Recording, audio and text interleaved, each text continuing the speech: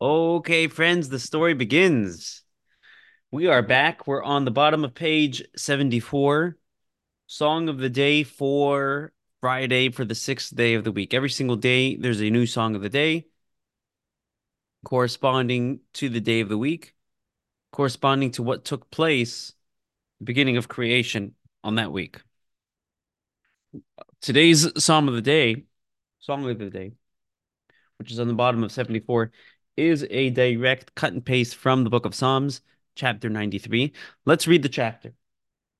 It's not very long, and it may be familiar a little bit because we recite it Friday nights. And on Shabbos, it's part of the service. Let's take a look. The Lord is king. He has garbed himself with grandeur. The Lord has robed himself. He has girded himself with strength. He has also established the world firmly, that it shall not falter. Your throne stands firm from of old. You have existed forever. The rivers have raised, O Lord, the rivers have raised their voices. The rivers raise their raging waves. More than the sound of many waters, than the mighty breakers of the sea, is the Lord mighty on high. Your testimonies are most trustworthy. Your house will be resplendent, Res- resplendent, Resplendent. resplendent. Okay, excuse my English. In holiness, O Lord, forever, resplendent. Okay, and I'm looking at the Hebrew, where the Hebrew word is na'ava. It will be pleasant. It'll be beautiful. I don't know what resplendent. What is resplendent? Is that a word? Come on. It's a No, I'm kidding. word. Is it? Okay.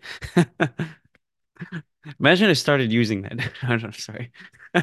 You could see almost say like it's like garnished in pleasure in holiness. Like Okay, interesting, interesting. In Hebrew, it's na'ava, which means it's pleasant, right? Your home, your house is pleasant. Quite relevant to this week's Torah portion. Maybe we'll get into that in a moment. What is this chapter talking about? What is going on here, man? What's taking place? The Lord is king. We're talking about God being king. We're talking about the greatness of God. We're talking about his strength. We're talking about how he is stronger than raging waters, the beauty of his home and his pleasantness and his holiness. So the commentary Rashi on Tehillim points out that this is actually a prophecy and it's referring to the Messianic era. Now, wait a minute. Isn't God always king? What does the Messianic era have to do with God being king? Okay, but right now we believe that God is king and we try to live life consistently with that. But in the Messianic era, when Mashiach comes, that is going to be very clear. It's going to be clear that God is king, right? The Lord is king. He has garbed himself with grandeur. And when Mashiach comes, we're actually going to see this. We're going to see his strength. The next sentence says, he has established the world firmly that it shall not falter. What is the product of realizing the reality of our world, the true reality, that it's really God, that God is the true uh, sovereignty of this world, the true director of this world, the true creator of this world? You know what that comes with? Stability. That is the result of our trust. That's why trusting in God, by the way, even when things are tough, equals stability. Because the most stable of existence is the most stable of existence, sorry, no, the most stable of existences is God. Right? As the prophets say, Ani Hashem lo shaniti, I God don't change. I mean, think about it this way. What can be more stable than God? How could a product be more stable than its creator?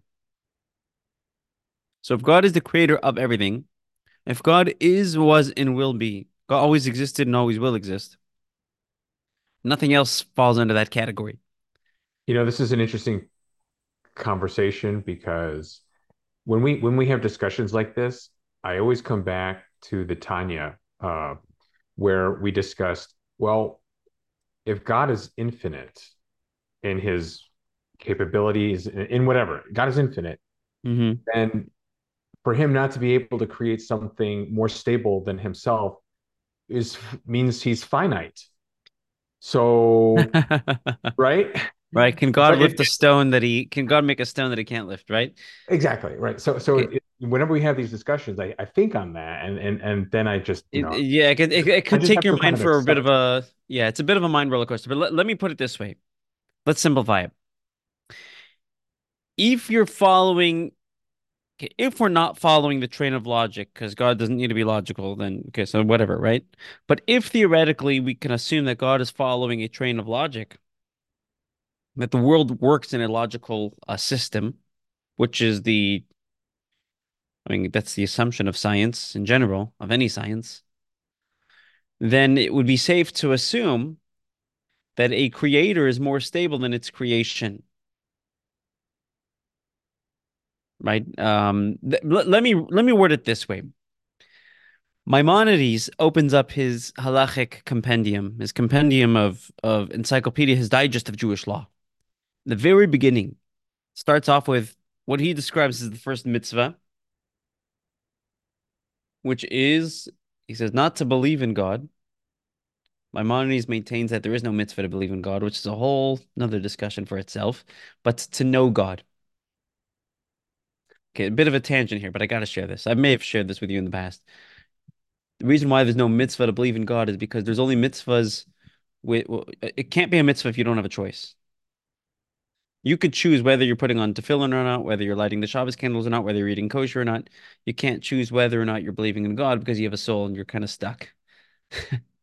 What you can choose is how aware you are of this faith. So Maimonides opens up his compendium describing the mitzvah of knowing God, not believing God, knowing God. And this mitzvah of knowing God, he says, well, who is this God whom we need to know? Who is God? A bearded man in the sky, right? Throwing lightning bolts, saying that if you do this, you go to hell, and if you do this, you go to hell. Maimonides says, no, no, no. Here's how he describes God. God is the source of everything, the product of nothing. It's a bit of a paraphrase there.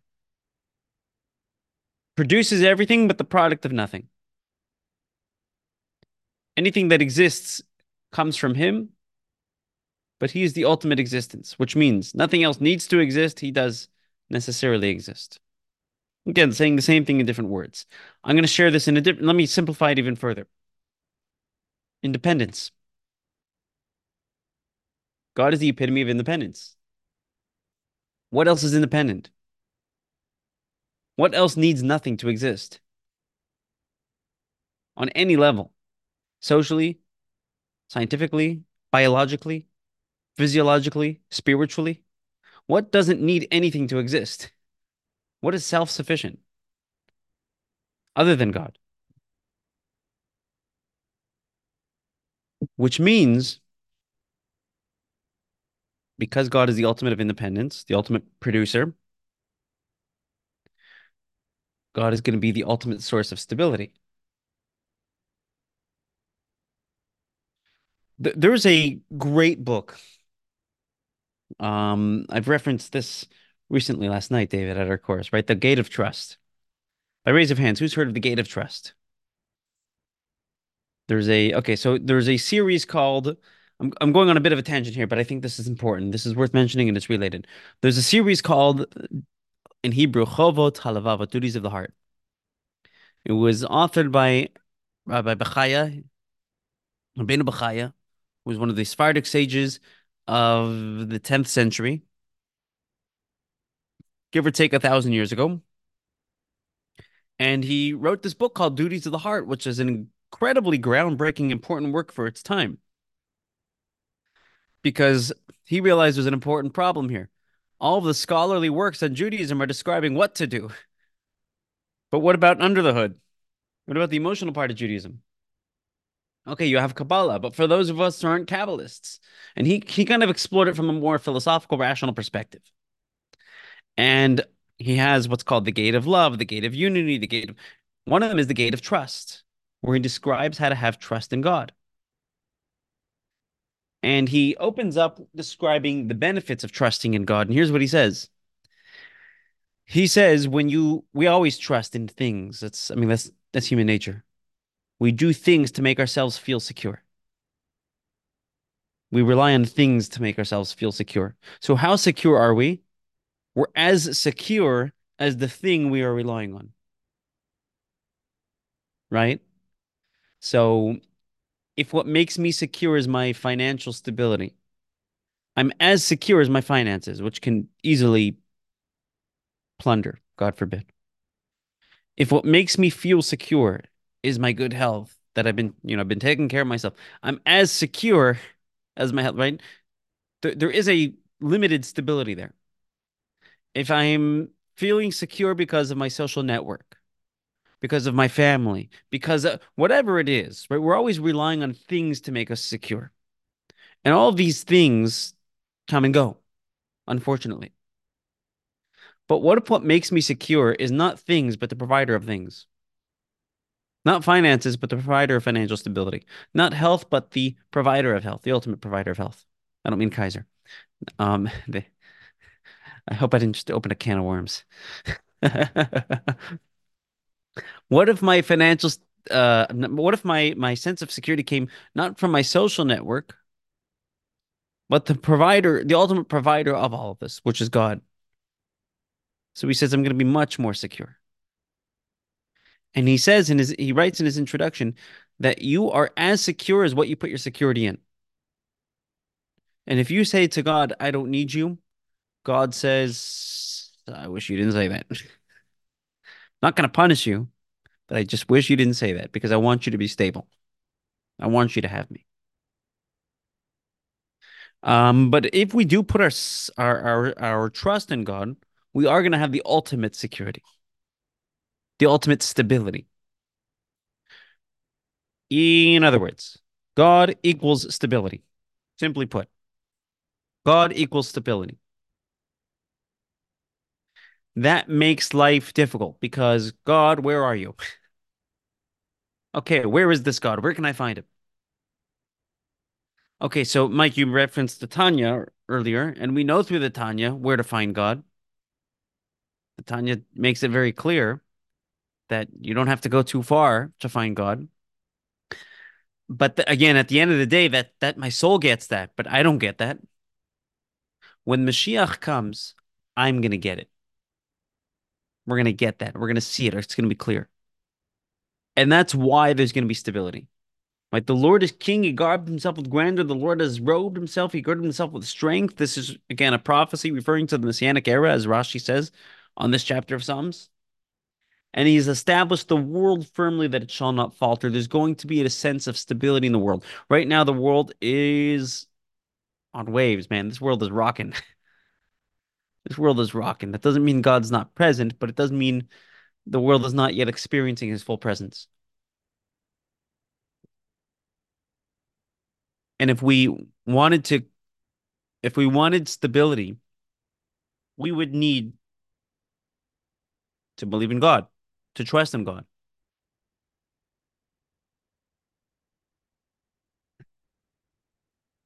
Let's take a look at the next passage over here. Your throne stands firm from of old. Okay, it's a bit poetic here. You've existed forever. Right? That's the stability of God. Who else has existed forever? You could only exist forever, in both past and future tense, if you are not the product of something. If you are the product of something, then you can't exist. Then there was a time where you didn't exist, right? God is not the product of anything. He is the ultimate producer. But take a look at this next sentence, the third to last line of this sentence, of this paragraph. The rivers have raised, O Lord, the rivers have raised their voice. The rivers raised their raging waves. Well, that's kind of scary. Little mystical here. What are we talking about, right? More than the sound of the many rivers, than the mighty breakers of the sea is the Lord mighty on high. So there's these raging rivers that are scary, that are loud. Oh, don't worry. God is loud too. God is scarier than the rivers. You'll be okay. Okay, but what are these rivers referring to? So again, if you look in the commentaries on Psalms, on the Tillim, you have a few different opinions here. Some say the rivers. Yeah, Mike, what are your thoughts? Um, you might refer to rivers as challenges, obstacles, things that obstruct you from fully connecting with Hashem. So One, some commentaries do take that route. Some commentaries take the route that rivers are a metaphor for um there was a commentary known as the Radak, which is an acronym. A lot of the commentaries go by their acronyms. Rav David Kimchi. He's a famous commentary not on the Chumash, but on the other parts of the Bible. One of the classic commentaries, and he explains that it's a euphemism or analogy for the war of Gog and Magog, the great war that takes place prior to the Messianic era.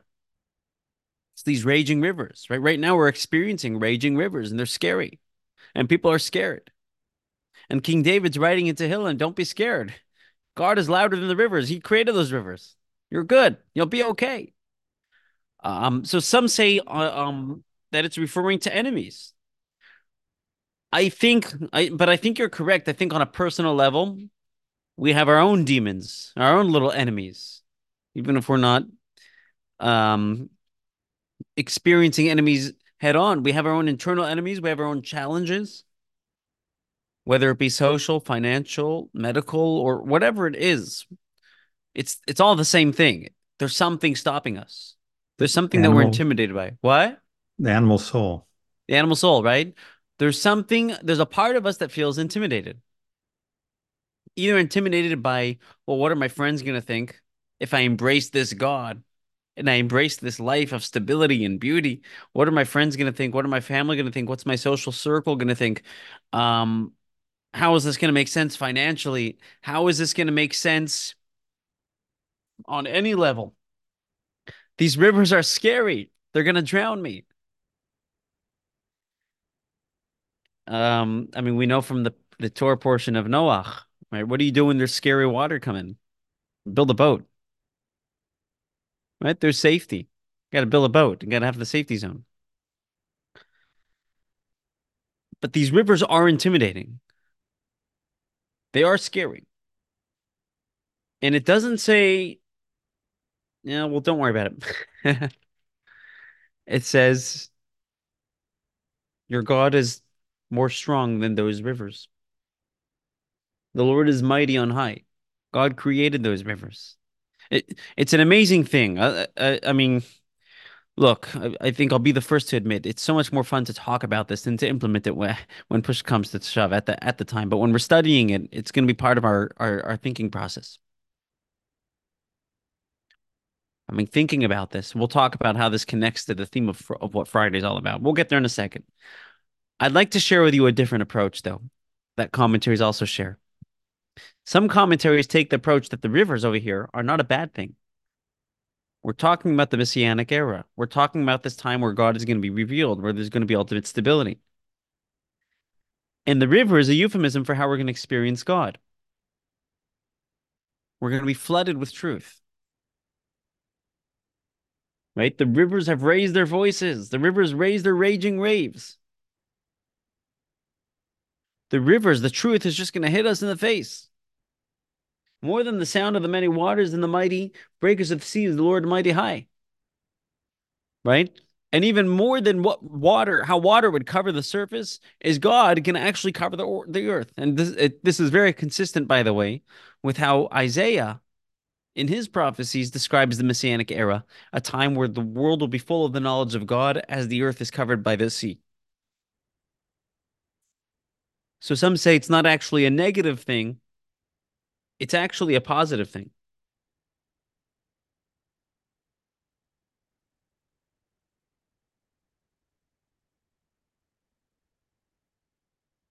I want to take you back for a second, but to the beginning of the paragraph. The Lord is king, he's garbed himself with grandeur. One way to look at this is right now we only see the clothing of the king. We don't see him. I mean, that's the nature of exile. The nature of living in exile mode, the animal soul mode. is we notice clothing. We're superficial. It's the first thing we notice about people. It's how they look before we get to know who they are.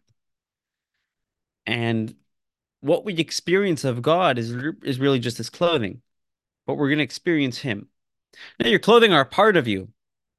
If somebody wasn't wearing clothing, you'd notice also, right? But you don't, the less you notice, the more you connect to somebody, the less you're going to probably notice what they're wearing. You agree with that? Right? The more you know somebody, the better you know them.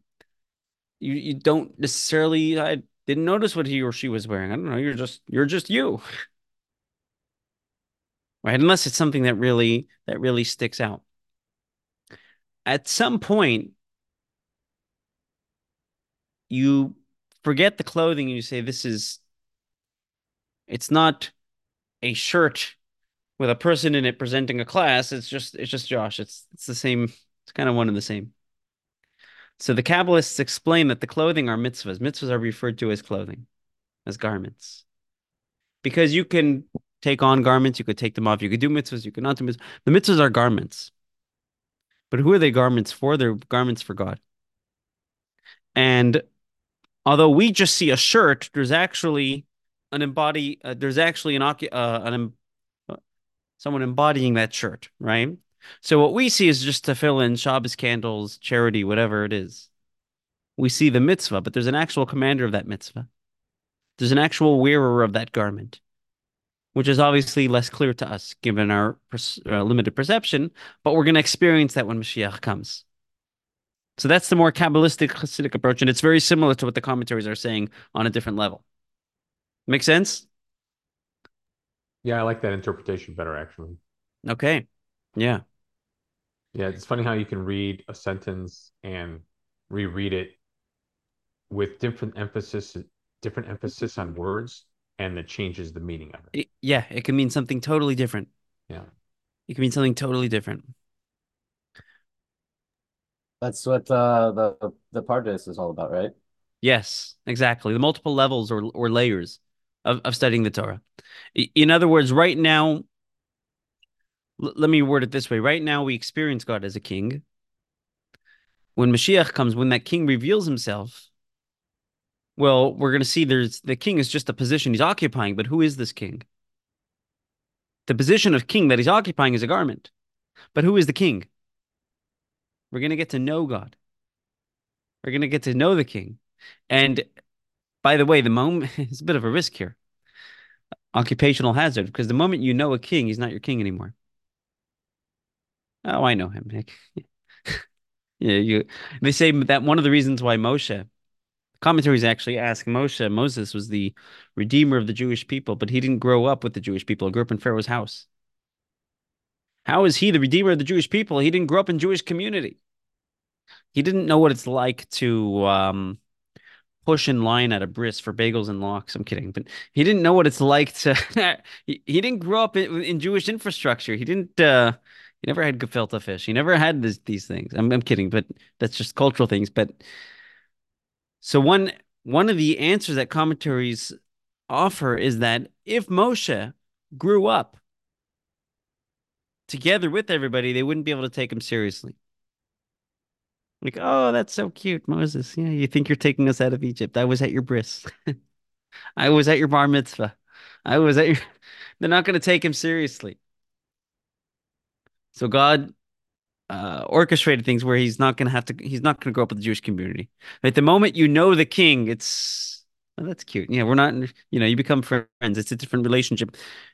But we're going to get to truly know God when Mashiach comes. We're going to have that status. We're not just going to see the mitzvahs, the garments. We're going to see the wearer of the garments. We're not going to just see God as a king, which is him occupying a position. We're going to get to experience him himself, which is real kingship, because real kingship comes with humility. Why is this relevant on the sixth day of creation? What took place on the sixth day of creation? What was created on the sixth day, the final day of creation? Adam and Eve, human beings. Human beings took place on the sixth day of creation. Up until then, God wasn't the king. Isn't that amazing? This beautiful, vast world, and God is not a king over it because he has no subjects that want him, that coordinate him, up until the creation of man. And the creation of man is charged with a responsibility of accepting God's sovereignty and making his kingship relevant in this world. I mean, Adam messed it up the first couple hours, eating a piece of fruit, messed it up. But the sixth day of creation, the creation of man, is Rosh Hashanah. Rosh Hashanah takes place that day, right? The first of Tishrei, which is interesting because if you look in the liturgy, liturgy. John, you'll have to edit that out. No, I'm kidding. Sure. If you look in the Lethargy. liturgy, if you look in the liturgy Now, of, now you're going to stumble on that word I know forever. now it's never going to be the same. Liturgy. Liturgy. It's If you look, resplendent. resplendent liturgy.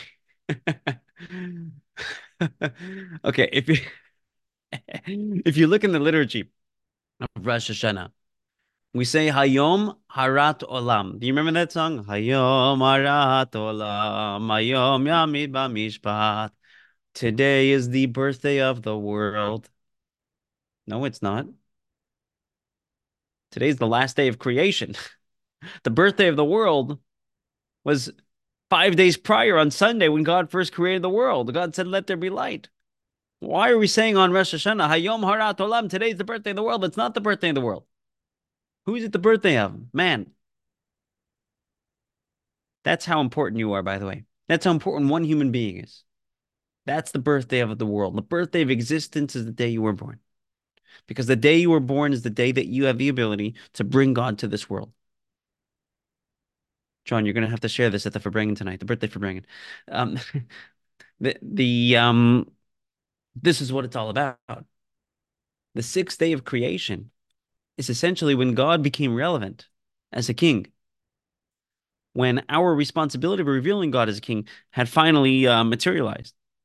Now, share something with you that's fascinating, that's beautiful. I always reflect on this because it's incredible. And if you know somebody that needs to hear this, if you're here with us live right now on Zoom, or if you're listening to the recording afterwards and you know somebody that needs to hear this, you got to share this with them. It's so important. Adam and Eve were created Friday, 3 hours before Shabbat. And 3 hours before Shabbat, before Shabbos, they're commanded, don't eat from the tree of knowledge. Eat from whatever you want, but don't eat from there. Hold off for 3 hours. They couldn't hold off from the piece of fruit for 3 hours. All they had to do was wait till Shabbos, then they could have their Shabbos treat. Just wait till candle lighting, make kiddush, you'll have your fruit. And until then, eat different fruit, just not that fruit. They couldn't hold off. They couldn't hold back. And the ramifications of their mistake was quite what's the word? Global. Enormous. What? Dramatic. Dramatic. Not just dramatic, macrocosmic. I don't know, that's not the word. There was an incredible global impact. They screwed up the world, man. They were kicked out of the Garden of Eden. Or as the Midrash says, they literally drove out God's presence from this world because God's presence was very palpable in this world and very as kind of like what it's going to be like in the Messianic era as we're describing. And because they decided to indulge, they drove that out. They messed up. But here's the fascinating part. After every single day of creation, God said, "Let there be light," there was light. And after every other day of creation, God said, "And it was good." What does God say after the creation of Adam and Eve? And it was very good. which is wild. They messed up catastrophically. And not only for themselves, but for generations to come. They really made a big mistake. They indulged, they listened to their inclination when they shouldn't have. And that brought, I mean, look, just 10 generations later, there was the flood of Noah. That wasn't the original trajectory. And God had to reset. It was that bad. And Maybe God, maybe God wrote that it was very good before they'd eaten from the before, right? fruit. It wasn't that much time. It was very good, but one of the explanations is you can't succeed in your mission as a Jew to bring God into this world unless you can fail, potentially. I'm not saying you should fail, but unless you can potentially fail, you can't succeed. Your ability to succeed is only because you can fail. You can't pass a test that you can't fail. Your ability to succeed in this world is only because you can fail. So the fact that they failed, beautiful. Do teshuvah. Turn around, get back on track, and come back even stronger. This is very good. This is very good. The day that man is born, there's this potential for incredible mess up, incredible catastrophic mistakes. And God says this is very good because we now have the ability to choose God as our king. The theme of Friday, the theme of being born, the theme of the Messianic era, the theme of everything we've been waiting for. Okay, that's my story, and I'm sticking to it.